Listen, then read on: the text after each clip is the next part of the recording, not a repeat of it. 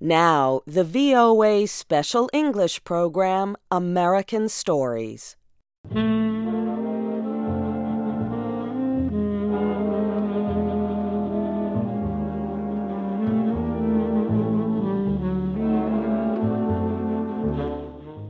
We continue the story of The Open Boat by Stephen Crane. As we told you last week, the story is based on true events. In 1896, Crane was traveling to Cuba as a newspaper reporter. On his way there, his ship sank in the Atlantic Ocean. Crane climbed into the last remaining small lifeboat. 3 men got into the boat with him. They were the ship's captain, the cook, and a sailor named Billy. For 3 days, the men steered the tiny boat through high waves off the coast of Florida. At last, they saw land. Here is Shep O'Neill with the final part of the story. A long stretch of coast lay before the eyes of the men. Slowly the land rose up out of the mountainous sea. The men could see a small house against the sky. To the south, they could see a lighthouse.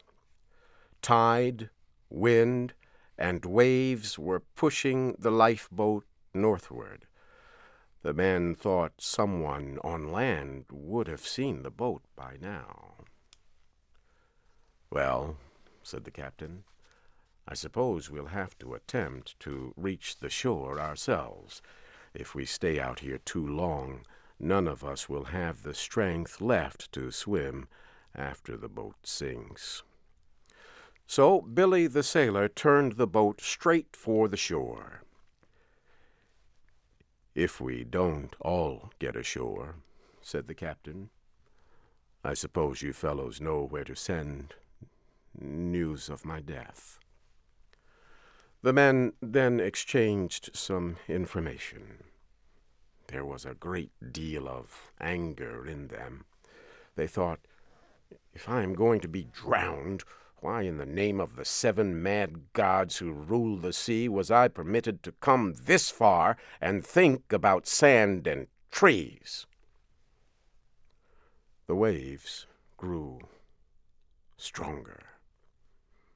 They seemed always just about to break and roll over the little boat. The coast was still far away. The sailor said, "Boys, the boat won't live 3 minutes more, and we're too far out to swim. Shall I take her to sea again, Captain?" "Yes, go ahead," said the captain. The sailor turned the boat and took her safely out to sea again. "It's funny those life-saving people haven't seen us," one of the men said. "Maybe they think we're out here for sport. Maybe they think we're fishing. Maybe they think we're fools." Once more the sailor rowed the boat, and then the reporter rowed. Suddenly they saw a man walking along the shore. The man stopped walking. He moved his hand in the air to wave at them. He saw them. Now he was running to the house. The captain tied a cloth to a stick and waved it. Now there was another man on the shore. The 2 men waved their hands in the air as if they were saying hello to the men in the boat. Now, what was that moving on the shore? It was a bus, a hotel bus. A man stood on the steps of the bus and waved his coat over his head. The men in the boat wondered what he wanted to say. Was he attempting to tell them something? Should they wait for help? Should they go north? Should they go south? The men waited and waited, but nothing happened. The sun began to go down. It got dark and cold. They could no longer see anyone on the beach.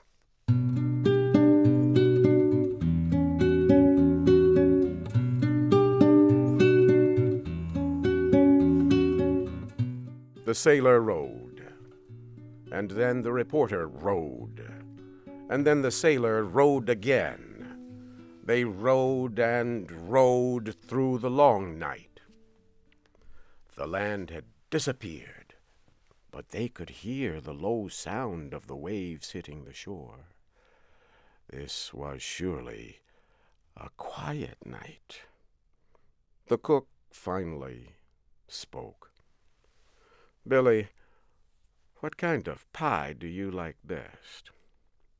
"Pie," said the sailor, and the reporter angrily. "Don't talk about those things." "Well," said the cook, "I was just thinking about ham sandwiches, and—" A night on the sea in an open boat is a long night. The sailor continued to row until his head fell forward and sleep overpowered him. Then he asked the reporter to row for a while. They exchanged places, so the sailor could sleep in the bottom of the boat with the cook and the captain. The reporter thought that he was the one man afloat on all the oceans in the world. The wind had a sad voice as it came over the waves. Suddenly there was a long, loud, swishing sound behind the boat, and a shining trail of silvery blue. It might have been made by a huge knife.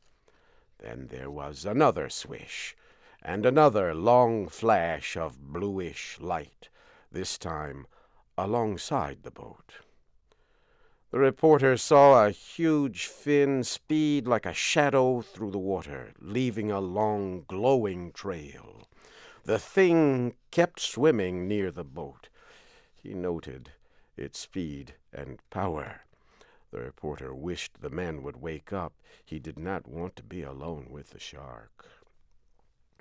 The reporter thought as he rowed. He was angry that they had come so close to land and yet might still die at sea. Then he remembered a poem that he had learned as a child. It was a poem about a soldier of the French Foreign Legion. The soldier lay dying in Algiers. Just before he died, he cried out, "I shall never see my native land." And now, many years after he had learned this poem, the reporter, for the first time, understood the sadness of the dying soldier. Hours passed. The reporter asked the sailor to take the oars so that he could rest. It seemed like only a brief period, but it was more than an hour later when the sailor returned the oars to the reporter.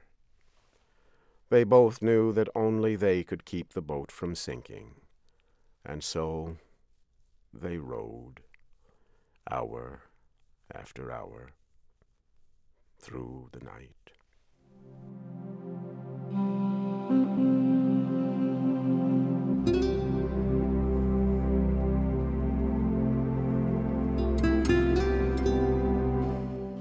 When day came, the four men saw land again. But there were no people on the shore. A conference was held on the boat.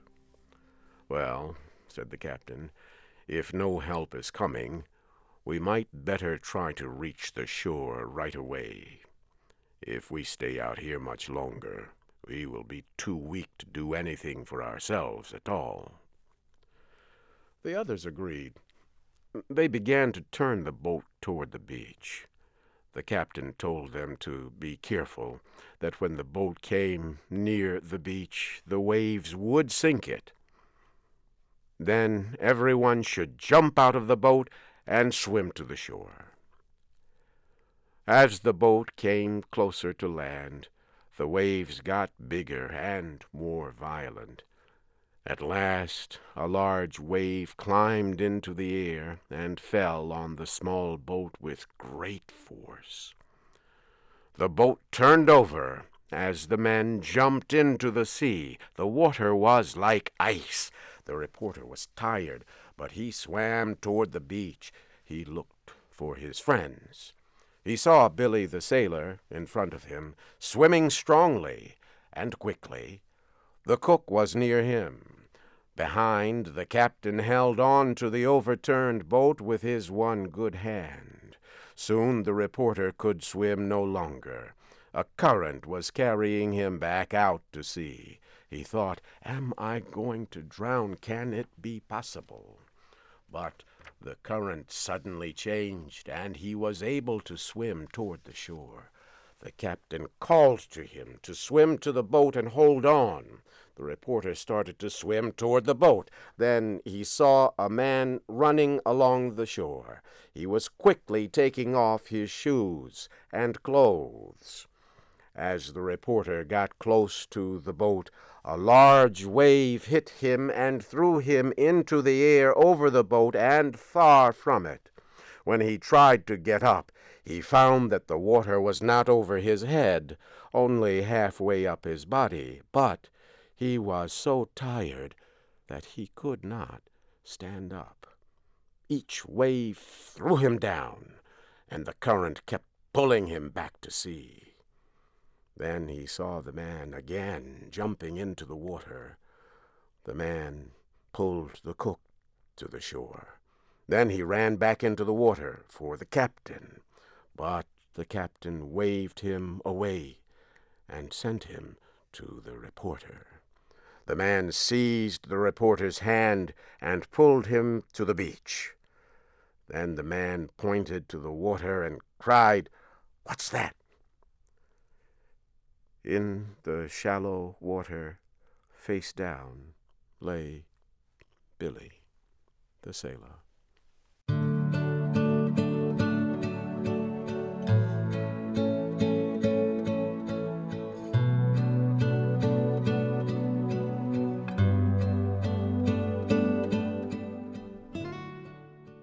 The reporter did not know all that happened after that. He fell on the sand as if dropped from a housetop. It seems that immediately the beach was filled with men with blankets, clothes, and whiskey. Women brought hot coffee. The people welcomed the men from the sea to the land. But a still and dripping shape was carried slowly up the beach, and the land's welcome for the sailor's body could only be its final resting place. When night came, the white waves moved in the moonlight. The wind brought the sound of the great sea's voice to the men on the shore.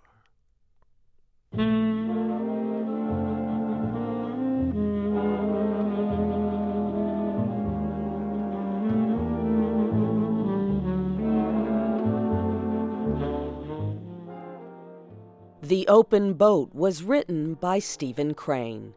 This program was adapted for Special English by Shelley Gollust and produced by LaJuan Davis. Your storyteller was Shep O'Neill.